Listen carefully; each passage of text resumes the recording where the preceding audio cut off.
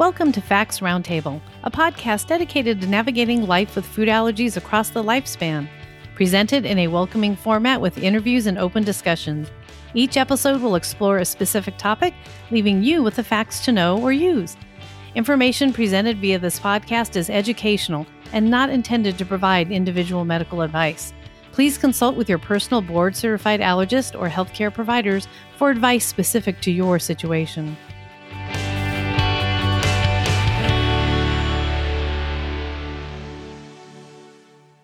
Hi, everyone. I'm Caroline Mawasasi, and I'm your host for the Facts Roundtable podcast. I'm a food allergy parent, advocate, and the founder of the Grateful Foodie blog.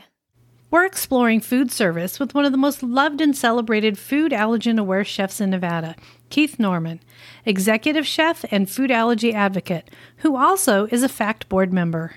Welcome, Chef Keith. It is an absolute honor to have you on the show today. Thank you so much. You know I'm such a big fan of yours, and I don't even know how many years we go back. Okay, well, let's just say 10 plus. Let's just do that. Well, now we're going to jump right into our first question for you. Okay, sure. So you do not have allergies, nor does anyone in your family, yet you have become a very strong voice in our food allergy world. Can you explain how you found us, and can you share your background with our listeners? Sure. So actually, I grew out of an olive allergy. But that was like prior to 2009 when I really realized what allergens was. And my daughter, at the age of like 24, acquired an avocado allergy. So in 2009 was actually the first experience here at the hotel with allergen family, the Gordons, who live here in town. They were eating in one of our restaurants, and the two boys, Matthew and Scott, had multiple allergens. So it was one of the first times that we experienced like multiple allergens at one time, and fed them safely. And then the next year I was invited to speak at the conference down in California. So that's really when the first allergen group that I was a part of. And then from there, the South Point and I, we started to do the allergen walks, and I guess the rest is history. Just started to meet amazing folks like yourself and jumping on the bandwagon. So for me, I mean, my commitment really to the allergen families is all those that I've met over the years. They have a voice and they deserve to be able to come out to an establishment and eat safely. So that's my commitment and South Point's commitment really since 2009. Since then, I've attended the Food Allergy Blogger Conference and the FACT Teen Retreat, where you were in charge of feeding all the attendees with food allergies. So can you explain what is a process you take to feed such a large group of people with special diets? Well, I think the neat thing with conferences, and we still do that now with banquets, is getting the allergen list ahead of time. So you know how many people, how many allergens. I mean, here we treat, it doesn't matter what the allergen is, procedure's going to be the same. But I think one of the biggest things for us at the South Point was training, getting everybody into a classroom and getting them to understand that, allergen lives matter and procedures matter. And then once they have an understanding of why this is important, putting in SOPs and different procedures for front and back of the house, that's just really secondary. You got to touch the heart first. Fortunate that we were able to do that here initially. And then the conferences, the FAB conference, the FAT conference, all those made an impact because not many people are out there doing allergen conferences. So for our team, getting all you folks in the building and bumping elbows with you, really seeing the families and faces. And, I think that was one of the biggest things that kind of put us in that leadership role. So in preparing for these conferences and large groups on special diets, how far in advance do you need to start looking at recipes? I still remember, I think it was a mango dessert taco you made that was out of this world. And I was just stunned that it was top 8 free. I don't even know how you did that, but obviously you have to put a lot of time into this. So how far in advance do you have to start? And then how do you develop all those recipes? Well, I mean, first of all, a lot of the recipes that we use, especially for the very first conference, really came from a lot of you, just really asking the questions. And as different folks would reach out to me, I got a lot of knowledge in that first conference from a lot of the folks who were coming to the conference. But in the typical scenario of a catering event, we start 3 months out with the initial, these are the menus, and we send those out. And then we get those proofed and really dealing with, like, for instance, with FACT, dealing with Eleanor every step of the way and getting her input was really helpful. But I mean, as far out as we can, once you have the list of folks coming and the allergens, again, that just gives us insight. Then once we can get the menus out to you so you can see what we're offering, then the work comes in, manipulating the menu to make sure that it's allergen free or allergen friendly. And then you mentioned the front of the house and SOPs. Can you explain front of the house, back of the house, and SOPs for our listeners? Sure. So standard operating procedures. So front of the house, so I like to think of it as touch points. In most cases, the server or the manager is the first person that comes in contact with the allergen guest. Well, they need to be just as versed in allergens as the culinary team. So here, when we train together. So the front team, back team, we all hear the same music. So it's important. Communication is super important. So we've put standards in place in the front of the house where we use an allergen pad. So the server, when they come to the table, they're actually just checking off the allergens. So we have the top 10. We've included corn and sesame. And then some of the more common ones that we get here, garlic, citrus, sulfites, things like that, those are on the list as well. Server comes to the table. They don't have to write anything down, just check mark, which makes it easier for them. And then it makes the conversation with the kitchen just a little bit more simpler, I guess. Keep it simple is really what I've tried to do here. So we're not recreating any wheels. We're making it user friendly. That's been my whole goal. When you think about the flow, from the time the customer says allergen to the time the meal is served, I've tried to make each one of those steps just user-friendly. Thank you for bringing that clarity, because I think a lot of guests don't realize what happens behind the scenes. Sure. So now, based on that, what steps do you think people with food allergies can take before they attend, say, a conference or retreat or even a wedding? Yeah, I think in this day and age, you got to ask questions. I think it's important that you reach out in advance, see what menus are available, making me aware of what your allergens are well in advance. For instance, when we do a banquet, a matter of fact, we did a banquet today, our first under the COVID craziness, for 150 people. And so we had to use 4 of our small banquet rooms. So we had social distancing.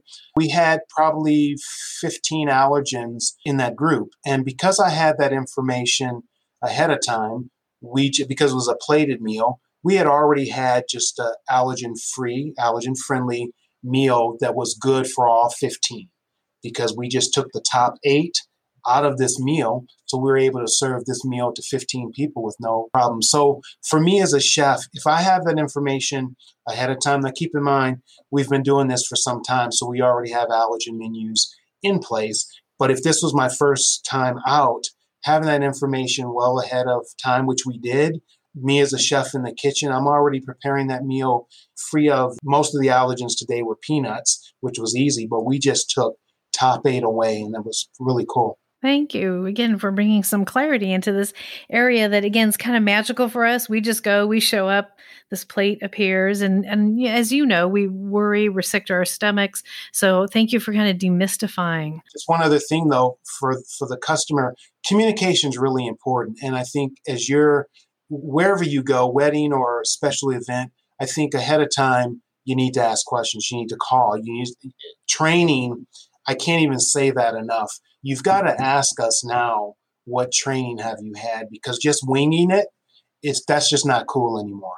And so how far in advance do you think people should reach out to a property? Well, I'll tell you, I have some customers coming in August. They reached out to me in June just to let me know they were coming. And so we've been in communication because there's about 15 allergens that I have to deal with. So, I mean, I would say for me, if I had a week's notice, I'm good, because we've done this for some time. So procedures that I have in place just work, whether you tell me like right now or 5 days from now. But as much time as you can give me to prepare your arrival is best. I would say 30 days should be the benchmark. My family's policy is at least a month out. Mm-hmm. That way, if the property or the restaurant needs to special order an ingredient, they have plenty of time to do that. They're not trying to send an employee all over town. Right. Sure. Sure. So now, based on your knowledge, you wrote the book called Allergen Awareness, A Chef's Perspective. I So did. yes. And so can you share with listeners what this book is about? Well, I think roadmaps are really good. There's not a lot of folks out there wanting or willing to jump into the allergen arena, but I think it's necessary. Allergens are not going to go away. I didn't want to put a book together with stats. The goal is I want to teach a restaurant chef how to put steps in place to keep my family safe. So really, when you look at the book is what we do here at the South Point. I mean, every restaurant is allergen friendly. We can accommodate allergens in every restaurant. So the book really is about you taking the plans that I've put in the book and implementing them, keeping in mind every operation is different, but the same. I don't want to confuse, but just think about this. Every coffee shop in Nevada has relatively the same type of quick service menu. So if I can do allergens safely and comfortable in my coffee shop, any other chef can as well. So when you say to me, well, we can't do that, I look at them like they're on something, because it can be done if you want to do it. You got to be willing to jump into it. Well, I bought the book, I don't even know how many times now, because I take it and I share it and I give it as a gift. When my daughter went across the country for a golf camp, I brought the book with me because the food service person was a little shaky. Sure. And it's a wonderful book, and I would highly recommend people taking a look at it if you want to share with a school or your place of worship or a camp. But I know everyone I've given it to has thanked me and has appreciated it. If I recall, the book also had recipes in it. Yes, a couple of them we used here, but some I took, like for instance, our baby Kendall, when she first came to me in 2010, there wasn't very much she could eat, but because we make our hamburgers here on the property, she was able to do the hamburger with freshly sliced cheddar cheese. So we call it the gooey gooey burger. So that's the Kendall burger. But yep, I put some recipes in there, taking some of the simple things that I've done either here or at home and just kind of add them. So it's not really a recipe book, but I put a few recipes in there for you to try. Now, I want listeners to know something really fun about Chef Keith. He calls everybody baby, and he means it. All of our children, as long as they step foot in his property, they are his babies. You betcha. Absolutely. And I've got a lot of them too. You do, and we love that. So now you're a bit of a local celebrity, and I've seen you on TV quite a bit.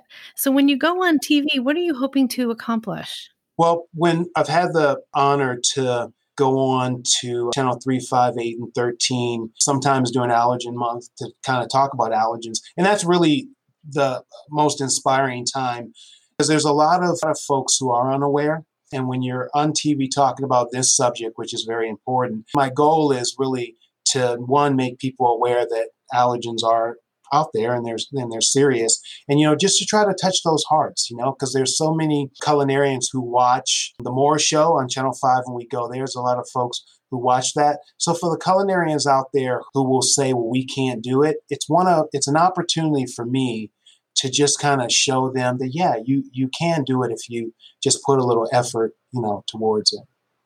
So now I know you're a member of the Alliance of Black Culinarians. So can you introduce listeners to this organization? So here in Nevada, it's just a group of Black chefs. It's just like the ACF group. We're come together to try to, we do a lot of charity stuff. It's just like the Boy Scouts, a group of good culinarians who come together and we advocate for different things. And so a lot of the local properties here have chefs in either executive chef's positions or positions like mine. And again, it's just an organization that that's out there just trying to make a difference. And so now with this group, have you been able to discuss food allergies and help them understand them? A lot of the chefs in the group actually have gone to training classes with me. So yes, I would say yes. We appreciate you sharing your expertise. Chef Keith, you've known and worked with Eleanor for years, and you've graciously accepted to serve on the FACTS board of directors when she launched FACT. You're now serving on FACTS Diversity, Equity, and Inclusion Advisory Board as well. What do you hope to see come out of that advisory board? Well, I think probably just more understanding and awareness. I think there's a lot of misinformation out there, and I think, this is an opportunity for us as a group like you mentioned, just kind of lay it on the table. And then once it's on the table, you just kind of take each comment or each piece and talk through it. We need more heart in the game. If what we accomplish as a group, if we can just touch hearts, turn on the heart light and get people thinking about the golden rule, do unto others as you would have them do unto you, I think it'll be a better day. But as our baby Miss Kendall always says, better is coming. So I believe that. And I think this group has a unique opportunity to really just kind of be that heart center and, just open hearts. And I think you do that by giving good, sound information. That is really a beautiful, heartfelt sentiment. And I'm also just very grateful to you and want to thank you on behalf of FACT as well for joining that board. We know you're a super busy person. My pleasure. But before we wrap up today, I just want to see if there's anything else you would like to share with listeners about the food industry and food allergies or anything you want to talk to them about. Well, Caroline, the food industry is changing. I smile because I think being an optimist, you get an entire nation shut down. And I always ask myself, from whatever challenges I have, what am I to learn? So I think as we move forward, whether we're talking race or industry or how the food industry is changing, because it certainly is going to be changing. I think the organizations who are sharing information, come from the heart. I think, again, going back to the heart, if we all came from the heart, oh my goodness, can you just imagine where we would be? Proud to be a part of FACT, and certainly those of you, Eleanor, and some of the other folks that I've been honored to know over 10 plus years. I'm in it to win it and appreciate, all of you, and certainly anything I can do for you. All you have to do is say boo and I'll be there.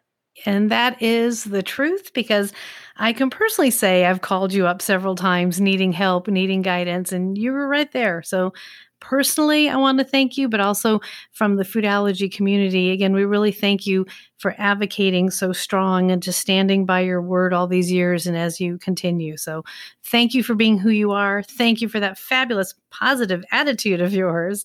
And most of all, thank you for your time today. And I'm sure we will have you back on the show in the future because there's a million things to talk about with food allergies and food industry. Well, you have my number. You can put my email address and phone number out there, and whatever I can do, always. Thank you. I will. You have a great day, Chef Keith, and we look forward to speaking to you soon. Thank you, my darling. Thank you all for listening to Facts Roundtable Podcast. Stay tuned for future episodes coming soon. Please subscribe, share, and review our podcast, and be sure to connect with us on social media.